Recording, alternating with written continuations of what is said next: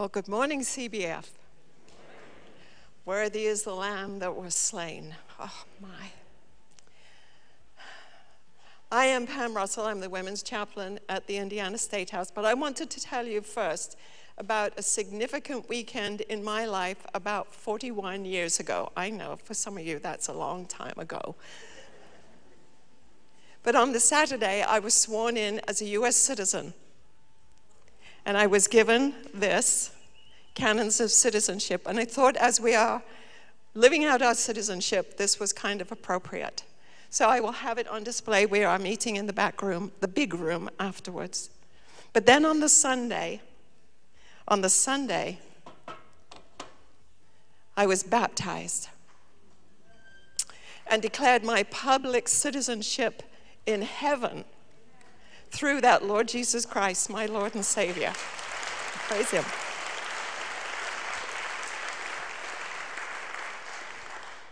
But that weekend shaped the trajectory of my life from there on to where I am today and what I'm doing today. Praise the Lord. All right, so we've got a slideshow for you. Maybe there we are. So I work with Public Servants Prayer. It was founded by my friend Matthew Barnes, who is my boss. It's almost 20 years ago today when the Lord placed on him the burden from 1 Timothy chapter 2 to pray for kings or governors and all those in authority. And he walked into the State House cold to see about praying. But that's his story. But 20 years later on, we have a full ministry at the State House. And so our tagline is prayer and pastoral care in the political arena. Now, we are not lobbyists. We do not lobby for Christian concerns. Pastoral care is our main thing, and we keep that the main thing with prayer. So this is what God has done. So my bailiwick are the women of the State House. So I'm the women's chaplain. But I've got a picture there for you of the State House in the dark, because during session, Matt and I and Jessica, who is with us today, we arrive at dark 30, and we do not leave till it's dark at night. We barely see any daylight, but as long as legislators and staff are there, we are there as chaplains, a ministry of presence, ministering to them. And so the women then are my bailiwick. So that's me in the middle, and to my right is Senator Stacey Donato. These are your state leaders. And to my left is Representative Elizabeth Roray. And those are some of the ladies from my Bible study. And you may recognize one of your statewide elected leaders among them there. But the Lord has granted great favor, and this year we have completed our 13th year of women's Bible study at the State House. So we are very grateful for that, and we praise God for that. One of the things that we also do is reach out to the staff and interns, and so we have a Books and Bagels morning for them to reach them and to get to know them. And we also have Women's State House Day. We started that. Our next one will be our 10th, and so we praise God for that. But that's where we invite women to come from all over the state to meet their legislators, to pray with them, to pray for them, and have lunch with them, fulfilling our commission. So ladies, be watching for the next one coming up. We started a new ministry this year, which is called Faith at Work. It is hosted by our Secretary of Education, Dr. Katie Jenner, and that is reaching out to future leaders. That is for our interns and young staff, talking about how faith works in the political arena. And then I've been invited this year, not the first time, but we do get invited to pray at big events in the State House, and this was me giving the benediction at the swearing in of one of our statewide leaders. And then this one is the most recent one, and that is because our Senator Sandlin from the south side of Indianapolis passed away suddenly 2 weeks ago. And so Matt was invited to be a part of the planning, execution, and the emceeing the funeral for Senator Sandlin. And that took place in the State House itself, which is unusual. And then last weekend I was in Valparaiso. I was invited to speak there as a regional takeoff from what we do at the State House, where they're doing a regional prayer brunch for their local leaders there. And so we like to see the growth. Anyway, on the international scene, we traveled to Switzerland this year. We were part of a conference there where what we do is we cast the vision for what we do to ministering to political leaders in their nations around the world. And so there was 37 countries represented there, and that was elected leaders and pastoral leaders casting the vision and training them to do what we do. And this next slide is a picture of the fruit of it. So we had an impromptu picnic lunch with a group from Burkina Faso in West Africa. They immediately went home and they made an appointment to see their president, and they met with him. So the bottom picture is them meeting with their president to pray with him. So a couple of tools that we have. You can come and catch us afterwards. I want to give Matt all the time that I can. So you can go to our website, and I'll pull that up quickly to show you that you can find the 3 to pray for every day of your statewide leaders. For our Indiana leaders, you can go to any state and get the names of them too. So 3 to pray for every day. I think you can manage 3 a day, don't you? We like to make it easy for you. And so this coming Wednesday, CBF is doing a prayer walk at the State House. But first of all, there will be a tour of the State House by Matt. And you can't miss a tour done by Matt, because you get the God tour of what's going on at the State House. Is that it? I think that's it. So now it is my great pleasure to introduce my dear friend and colleague, Matthew Barnes. And he likes to say that he is, for an introduction, all he wants me to say is that he loves God, he loves his family, and he loves politicians. Would you give him a warm welcome, please?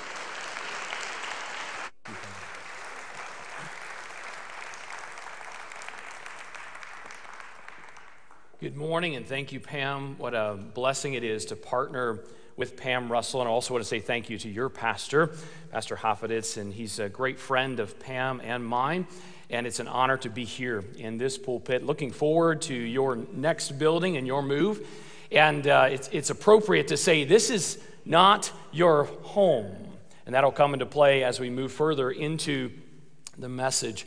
But it is truly an honor to be here. As you heard, Pam has a British accent, which comes into play very well in the State House. And as Hoosiers, we like to hear a British accent. And as Pam mentioned, we often pray in the State House, and oftentimes we're asked to pray to open the House of Representatives or open the Senate in prayer. During the COVID session, we didn't bring in outside pastors to open, so we took those duties on for the full entire session. Every other day, we would trade off.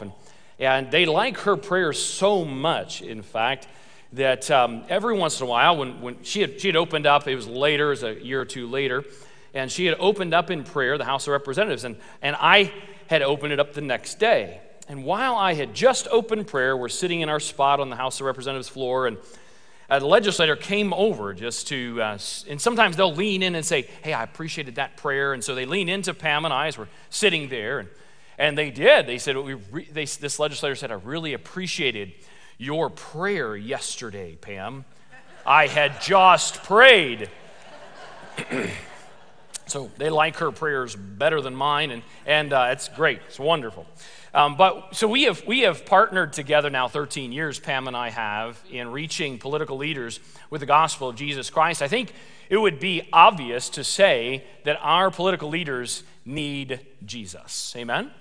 They need the Lord. And it's easy for us to criticize. For some reason, it's hard for us to pray. And yet, prayer is what we're commanded to do.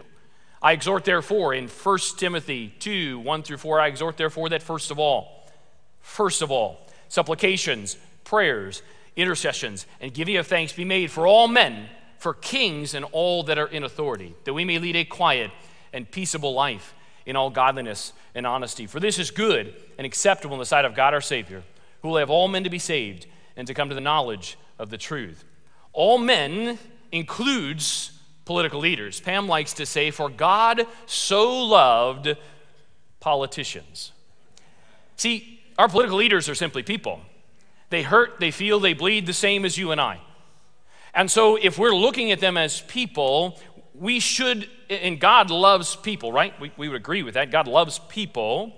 And I want to love what God loves, don't you? I mean, I do. I want to love what God loves. So if God loves people, you should love people. And if God loves people and politicians are people, then you should also love politicians. So at the count of three, I want you to say, I love politicians with me, all right? So 1, 2, 3, I love politicians. Some of you didn't say it. And that's good. I'm glad you're being honest. That's great. But hopefully, just through a little bit of scripture, we can begin to understand why we should love our political leaders and also what God has done in my life to do that. So I'll give you maybe 10 minutes or so of a testimony why and how. I was talking to Anthony just before service. How did you get started in this? And so I'll give you that, and then I want to get into the Word. And so how did I arrive in the Capitol to minister and love political leaders? Well, growing up I grew up in the first 10 years of my life just across the border in Ohio, near Cincinnati, Ohio, in the shadow of a tomb. It was the William Henry Harrison tomb.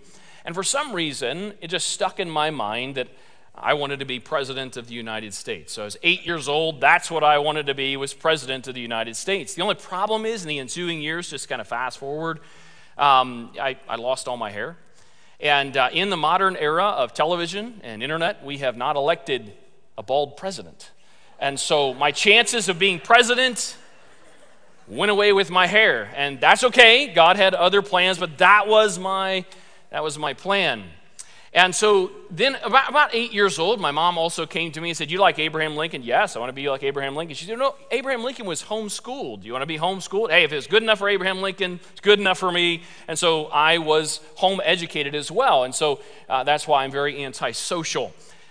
You homeschoolers will get that. And so I was antisocial in that way, but also I'm kind of backwards, and I'm just afraid of people. I'm an introvert's introvert. And so God He really has worked in my life. And as I was turning 19 years old, I was working on campaigns to turn 19 years old, and instead of pursuing politics, God impressed upon my heart to be a minister of the gospel of Jesus Christ, to pursue ministry as a calling. And my dad is a pastor, so that all fit, but it just changed my plans. And so I began pursuing that, working bivocationally as actually a hardware salesman at Home Depot. And what I realized was that God, He has a way of using us wherever we are. And I was a freight crew guy first at Home Depot. This story is very important to understanding how I arrived where I am. And while I was a freight crew guy, you had to clock in at 4 a.m., and I don't like getting up early. I'd rather stay up till 2 than get up at 2. But that's just me. And so I had to get up about 3 o'clock in the morning, go into work, clock in at 4 a.m. And to add insult to injury, not only do I not like to get up early, we had a boss that 1 Peter 2 describes my boss. In the King James Version, it says, servants, be subject to your masters, not only to the good and gentle bosses, but also to the froward. You know what froward means? It means jerks, right? That's what it means. So not only good and gentle bosses, but also those bosses. And so I'm getting up at 4 a.m., and I have to work with this guy. It was so bad, in fact, that if you've ever been around nighttime freight crew guys, they can be a rough lot. And so one of the guys comes up to me and says, Matt, he says, I'm going to go give our boss a hug. And this guy was a meanest man contest winner. He was a cage fighter. And he was UFC before UFC was UFC, and that's what this guy was. And I knew then that when he says he wants to give the boss a hug, he was just going to kill him. And I didn't like the boss, but I didn't want him to die. And so I said, guys, what if we do something different? In the morning when we clock in, what if we begin to pray for our boss? And the other guy's like, my brother was on the team. He's like, sure, Matt. So the next morning we clock in, we find the tile aisle at Home Depot, and we began to pray for our boss. And we did that the next day, and the next day, and the next day. And we continue to pray for him. A couple weeks go by. The boss comes into the break room while we're taking a break, and he says, hey, I want to take you all to eat at Cracker Barrel across the street, my treat. Well, that was different. And so we jumped in the back of his truck, went to Cracker Barrel, and you got to love anybody to take you to eat at Cracker Barrel. They're just good people. And so we eat breakfast and we go back over to Home Depot. And as we got out of the truck, the guy that was going to give our boss a hug, he says, "Thank you, Uncle Jim." And I realized something had changed. That was a term of endearment. Something had changed.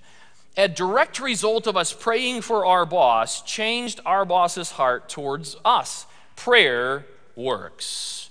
Prayer changes things. Now, you don't take that and go start praying for that person that doesn't like you and you don't like them and say, "I know in 2 weeks it's going to change." I can't guarantee that. What I can guarantee is this. I noticed something had changed in us as well. It is impossible to hate someone you're earnestly praying for. You will end up loving them. Our response to our boss had changed as a direct result of us praying for him. In fact, later on that day, he came by and said, "Matt, could I join you for prayer in the morning?" He had noticed us praying, of course. And as a result of our missionary work at Home Depot, God saw some of those folks drawn to him and saved by the marvelous grace of God. And there are people in churches today down in that neck of the woods that are serving Jesus and loving him because of that missionary work at Home Depot. Wherever you are, that's your mission field. So this idea of living out your citizenship really started for me at Home Depot as I'm thinking, I'm praying for my boss. And then God followed me on vacation one year in 2004, October of 2004. And I heard a message out of 1 Timothy 2 to pray for those in authority over us. And I thought, I want to do that. How do I do that? So I called my mom. She's always super practical. And so I called her and I'm like, "Mom, what do I do with this idea of praying for leaders?" She said, "Well, and how do I do that?" She said, "Well, why don't you just go ask them how to pray for them?"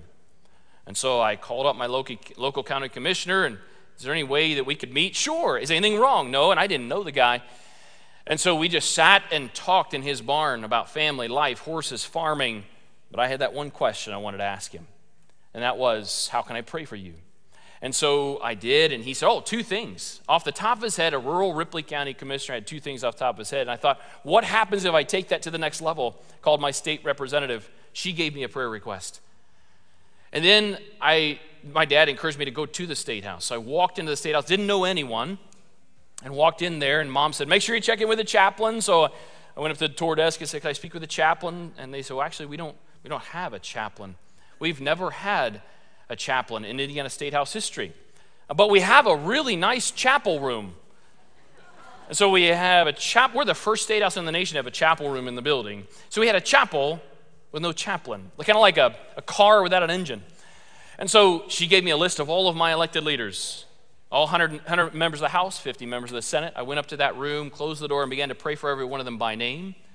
And God gripped my heart with a burden to pray with them, for them. I went home and I asked my wife, because I had previously been working at Home Depot and I wanted to do ministry and I was chomping at the bit. I would say, "Hey, honey, what about quitting my job and just launching out into full-time ministry?" And she would say, "Well, what ministry?"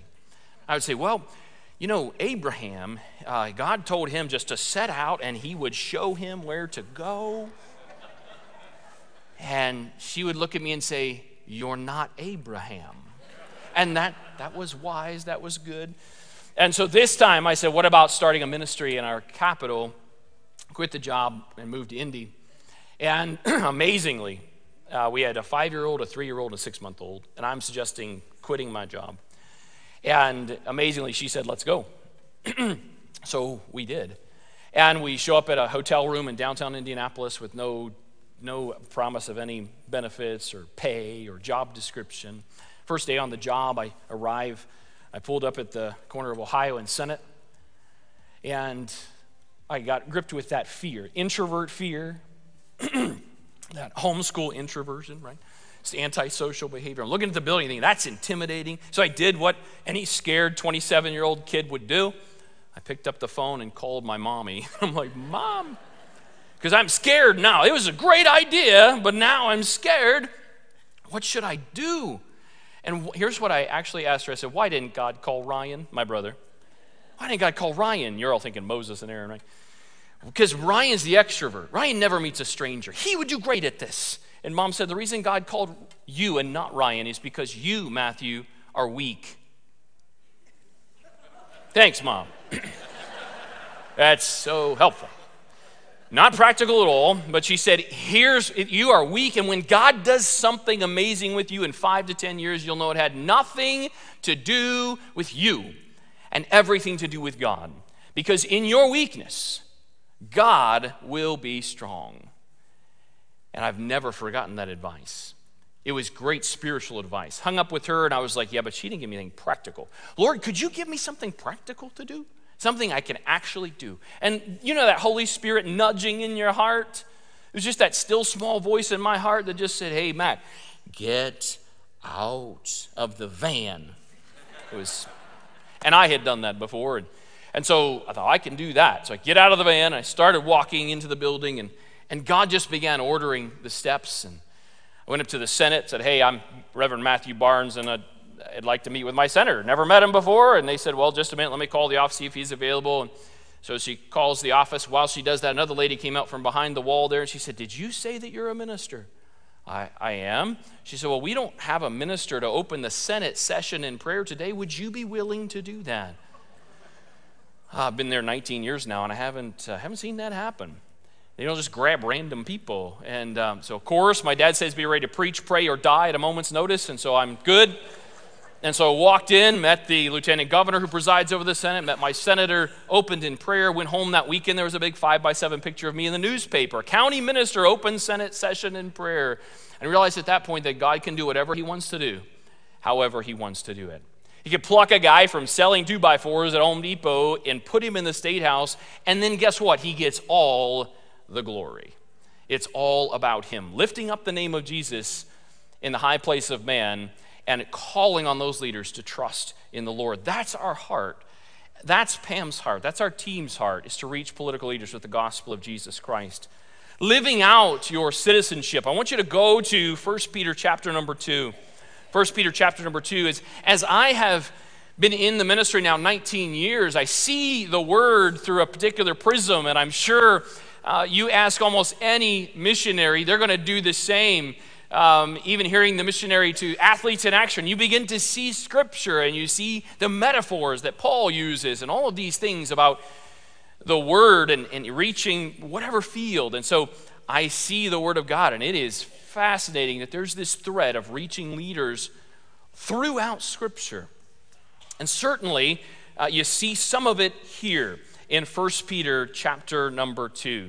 And we'll start out reading in verse number 9 and read through verse number 17. 1 Peter chapter number 2, starting in verse number 9. I'll be reading from the King James. It'll be fairly similar as well. But ye are a chosen generation, a royal priesthood, and holy nation, a peculiar people, that ye should shew forth the praises of him who hath called you out of darkness and into his marvelous light, which in time past were not a people, but are now the people of God, which had not obtained mercy, but now have obtained mercy. Dearly beloved, I beseech you, as strangers and pilgrims, abstain from fleshly lusts which war against the soul, having your conversation honest among the Gentiles, that whereas they speak against you as evildoers, they may, by your good works which they shall behold, glorify God in the day of visitation. Submit yourselves to every ordinance of man for the Lord's sake, whether it be to the king as supreme, or unto governors, as unto them which are sent by him for the punishment of evildoers, and for the praise of them that do well. For so is the will of God, that with well-doing you may put to silence the ignorance of foolish men. As free, and not using your liberty as a cloak of maliciousness, but as the servants of God, honor all men, love the brotherhood, fear God, honor the king. Let's bow for a moment of prayer. Father, thank you for your word. Thank you that it convicts us, it teaches us. And Lord, I pray that even this morning you will speak through your word. Hide me behind the cross, and may my words be pleasing in your sight. In Christ's name, amen. This passage here is written by Peter, and Peter has a great story. There's so much we could say about him and the one who's holding the pen while the Lord is inspiring him. But Peter is also a student of history and of Israel, and he understands this idea of a chosen generation, a royal priesthood, a holy nation, a peculiar people. And he's also instructing this new body of believers that they are to have their conversation, their conduct, their manner of life, their way of speaking, honest among the Gentiles or the non-believers. That whereas they speak against you as evildoers, they may by your good works which they shall behold glorify God in the day of visitation. Does that remind you of anything? Remember Matthew chapter number 5 and verse number 16. Let your light so shine before men that they may see your good works and glorify your Father which is in heaven. And so Peter here is bringing in a little bit of Jesus' quote here and applying it to citizenship. I find it fascinating. Even the founders of our country had this same idea, did they not? You think of Daniel Webster, who said this. He basically said, a good Christian does a good citizen make. He said it a little differently than that. He actually said whatever makes men good Christians makes them good citizens. And so if you're a good Christian, you should be a good citizen. That means following the laws. And you find that in Romans 13, where he very clearly says to make sure you're following the laws. And he also says there to pay your taxes, but I'm going to stop. I don't want to step on my toes. But he does. All their dues, he says. Really? A good Christian does a good citizen make. But I think there's more here as Peter is talking about interacting with our world, and we certainly have a heavenly citizenship. I appreciated Pam opening up with that, becoming a U.S. citizen and then identifying with the Lord's citizenship, the citizens of the heavenly country the next day. And so I want you to turn briefly to another passage of Scripture back in Jeremiah chapter number 29. Jeremiah chapter number 29. Again, all of this weaves together, and you see a theme and a thread. Jeremiah chapter number 29, and starting in verse number 5. The context here is Jeremiah is writing to people that have been taken away in exile. God is disciplining his children, and they are away, and it's a sad time. But yet look at what Jeremiah tells them. He's sending them a letter. You'll find that in the previous verses. Sends them a letter, and here's what he writes to these people taken away captive. Verse number 5. Build ye houses, and dwell in them, and plant gardens, and eat the fruit of them. Take ye wives, and beget sons and daughters, and take wives for your sons, and give your daughters to husbands, that they may bear sons and daughters, that ye may be increased there and not diminished. This is fascinating. And seek the peace of the city, whither I have caused you to be carried away captive. And pray unto the Lord for it, in the peace thereof shall ye have peace. For thus saith the Lord of hosts, the God of Israel, let not your prophets and your diviners that be in the midst of you deceive you, neither hearken to your dreams which ye caused to be dreamed. For they prophesy falsely unto you in my name. I have not sent them, saith the Lord. Those that say, oh, it will be back quickly. Verse number 10, for thus saith the Lord, that after 70 years be accomplished at Babylon, I will visit you and perform my good word towards you in causing you to return to this place. Then we all know this particular verse. We've heard it. This is the context of it, though. For I know the thoughts that I think towards you, saith the Lord, thoughts of peace and not of evil, to give you an expected end, or a hope and a future, as other versions may say it. Now, this is a tough letter for Jeremiah to write to people that are sad because they remember home. And what was home? And you find that right in that first verse, he sent it from Jerusalem. The word Jerusalem, you could say it in Hebrew, Yerushalem. You see that word shalem or shalom, it's city of peace, is where he's writing from. But what's he telling them is this word play in the Hebrew. You see it here. He's talking from Jerusalem, but then he also says, as he says, seek, look at verse number 7, seek the peace, the shalom of the city wherewith I've caused you to be carried captive. This had to hit them in the heart. They wanted to be back home in Jerusalem. And then God is telling them, seek the peace of that city. I would submit to you today, you are in exile. You are pilgrims, strangers, and exiles. And you see that in 1 Peter chapter 2. He says very specifically, Dearly beloved, I beseech you as strangers and pilgrims, is what the King James says, or those in exile.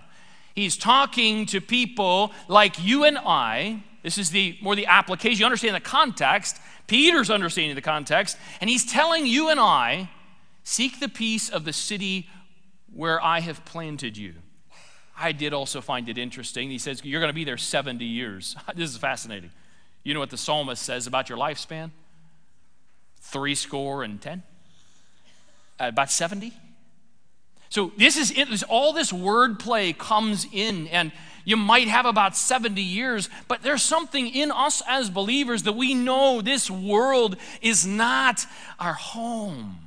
We long for something better, and one of the reasons we long for something better is we see the bad things around us. Now, there are times when this world is wonderful, but there's times when it's not. When we are offended, when we are wronged, when we are sinned against, when we are, dare we say, persecuted. The Word of God is telling us, seek the peace of the city where you are for your entire lifespan. How do you do that?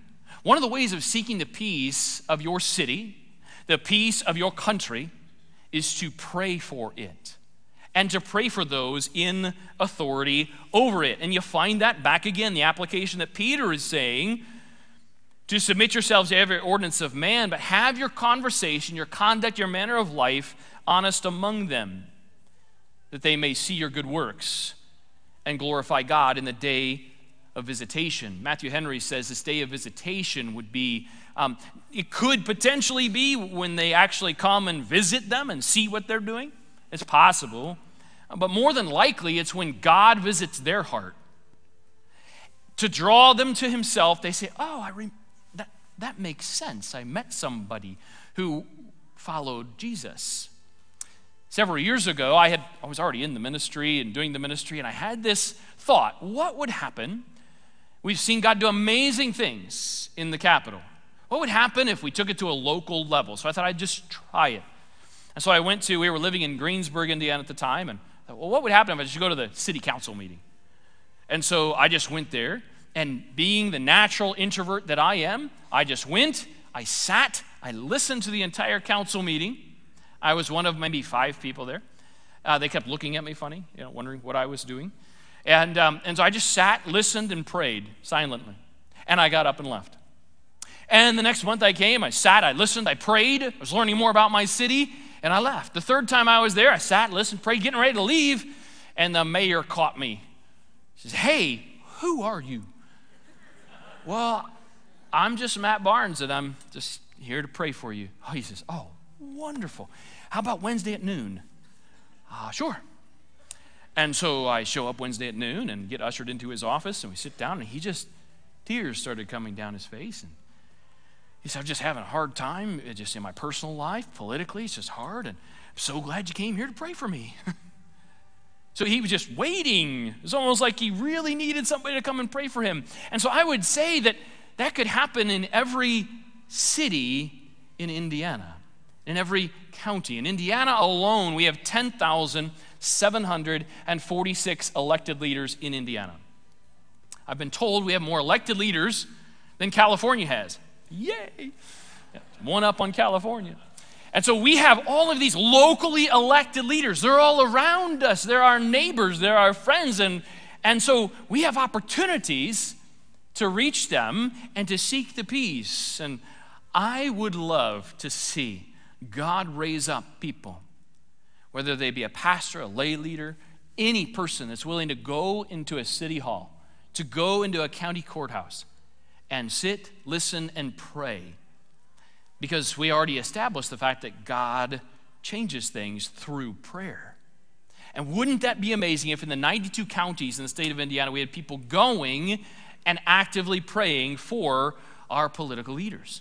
It works. So having your conversation, your manner of life, your conduct, part of that would be to pray for those in authority. Now, he says specifically, Peter does, to submit yourself to every ordinance of man. Now, this is where, well, there was that one verse, you remember, and they were saying, hey, I'd rather obey God than man. Well, you know who said that? the same guy that wrote this. And I'm not talking about the Holy Spirit. It's the same pen holder who said, it's better to obey God rather than man. Says here, submit yourselves to every ordinance of man for the Lord's sake. How hard would it be for you at your place of employment if all the time you're breaking the rules and wanting to do things your own way, and then you try to tell your boss, hey, let me tell you about Jesus. It might not work very well because it's not matching. Your conduct is not matching. The people of Israel taken away captive into Babylon, they needed their manner of life and speaking to match the God to whom they claimed to serve, whether it be to governors or to them which are sent by him for the punishment of evildoers. I want you to look at verse number 17 very quickly. Honor all men. This is back in 1 Peter 2:17. Honor all men, love the brotherhood, fear God, honor the king. Have you ever heard this phrase? Oh, I will respect the office, but not the person. Because we're trying to bifurcate the two. Somehow implying that person is not worthy of my respect. Well, what does the Bible say? Honor all men and honor the king. So I would say it's impossible to say I'll honor the office but not the person. And what is the greatest way to bless someone? I think it's to pray for them. But particularly, why aren't we sending people to go reach, if we all think leaders need Jesus, we should be sending people to go reach them for Jesus. I was not 2 months on the job, quote unquote job, and starting in the Capitol. And I was just walking around asking people how I could pray for them. And God was opening up door after door after door. And a legislator came to me and he said, hey, you're a pastor, and so I want to know, it's a big moral issue of the day was coming up, and he says, I want to know what your opinion is and what the Bible says about this moral issue. And I realized, I told him, I said, really, my opinion doesn't matter. The Word of God's what matters. And so I'm happy to do that. So we sat for an hour and a half, and I just explained to him, because moral issues, guess what? They're just sin issues. And I, as a pastor, I understand how to deal with sin issues. So we sat down, and I shared with this legislator, realized he didn't know Jesus. And so I'm just sharing with him that we're all in the sinking ship of sin, needing the lifeboat of Jesus Christ to rescue us. For an hour and a half, I just explained the gospel to this legislator. And at the end of the conversation, I didn't even ask him how he was going to vote. He had told me, my wife doesn't want me to vote for that, because it would be the biblical side of things. My wife doesn't want me to vote that way. My daughter doesn't want me to vote that way. My district doesn't want me to vote that way. And so I'm just wondering what your thoughts were. And so I walked away not even asking him how he was going to vote. It came time for the vote. And as I was sitting in the gallery, and we do that, I was doing that for the first 9 years of the ministry. I sat in the gallery, and then I was invited onto the floor. We've been there ever since for the past 10 years. But I was sitting in the gallery, and I'm watching the vote. Green is for it, red is against it. Green would be for the biblical side of things, red would be against that. And his name was on there, but it wasn't showing up whether he was voting or not. Came down to almost ready to close the machine, and he voted for it on the biblical side. And I was surprised. I ran and told a friend of mine, it just passed 76-23. And the friend I was talking to was a senator, and he said, well, we all had that figured at 75-24. There was just one vote, and that one vote switched. Reporters gathered around this legislator. Why did you vote? Back home, why did you vote for this? And in the paper, he was quoted as saying, well, I have become a Christian. And I want to vote the way God would want me to vote. And so the Bible says this is the way it is, and so that's the way I'm going to vote. And that's why I voted that way. And he began attending rallies for the very thing he used to be against. In fact, at one of the rallies, and a pastor friend of mine was there, and he got up and said, I was planning on voting against this, but there was a young man who came and told me about Jesus and showed me how to be saved. And he said, so I've changed, and I want to follow what God wants me to do. And the pastor went up to him afterwards and said, do you know Matt Barnes? That's the young man I was talking about. I was young at that time. And that's the young man I was talking about. And so time went by. I didn't really have interaction with him. It was outside of session. And a couple months later, that legislator died. And it really put an emphasis on my heart as to why I'm in the Capitol. There are plenty of people who do the lobbying, and they do a great job at all of that. That's wonderful. They have their place. But for me, my goal is to keep the main thing, and that's the gospel of Jesus Christ. God knew when that man's time was about to be up, and so he sent someone along to share about Jesus. And he accepted, and I'm looking forward to seeing him in heaven one day. What a joy that will be.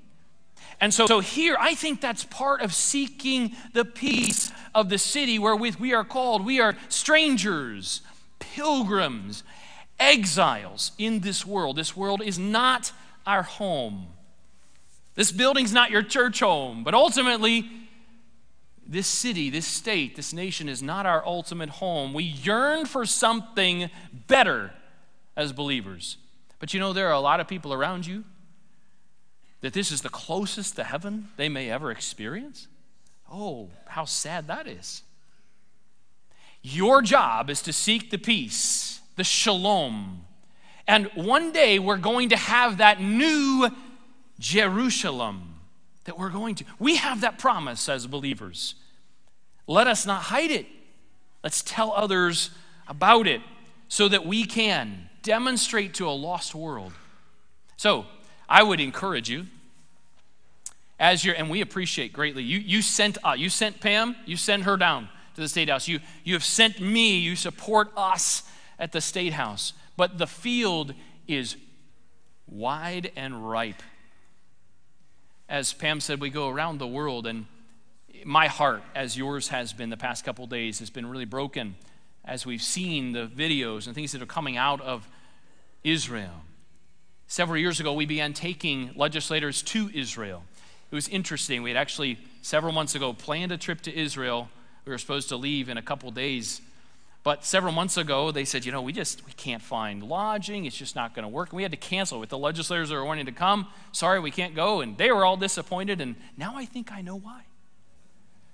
God knows, and I'm grateful. So we're still planning one for May, and that's all set to go. And we'll see what God does. But it's certainly hard to see that. But it has been one of the honors of my life is to be able to speak in the Knesset several years ago.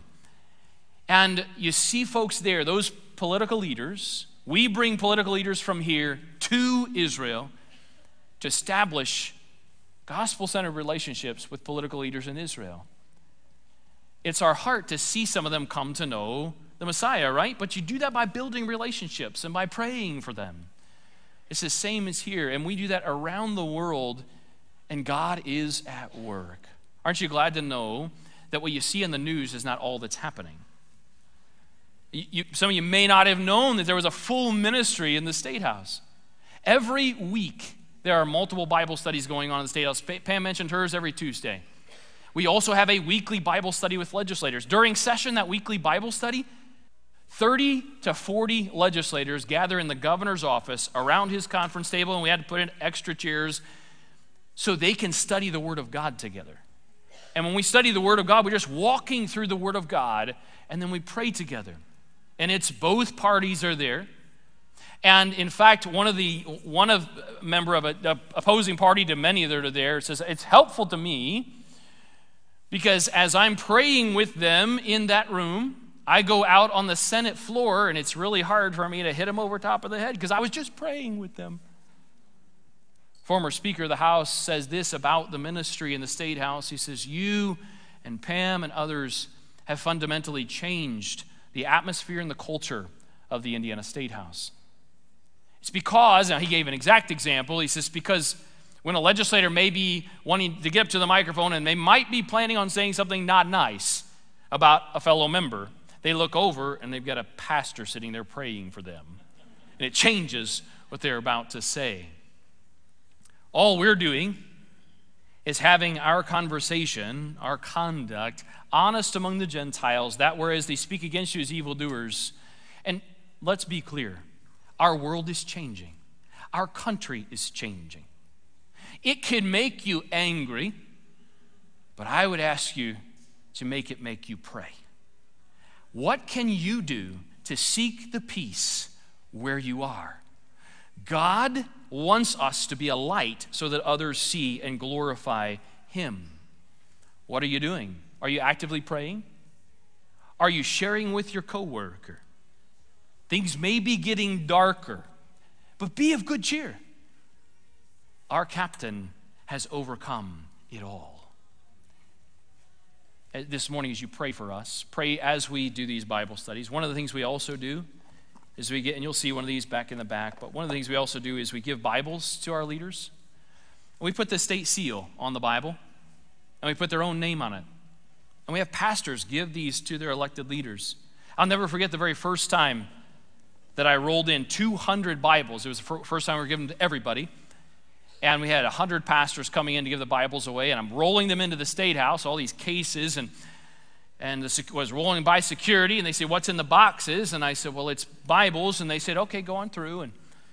And I thought, as I walked by, I thought, they have no idea the weapon that I just rolled into the Capitol.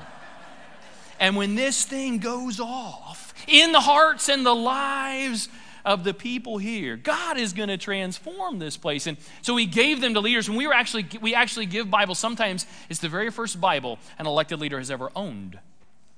And one of them that received that new Bible, he literally said, "I probably shouldn't touch it. It might burn me." And he was serious. Later on the House floor, he had the Bible. He's open it, looking at it. And we just pray that God's word will not return void.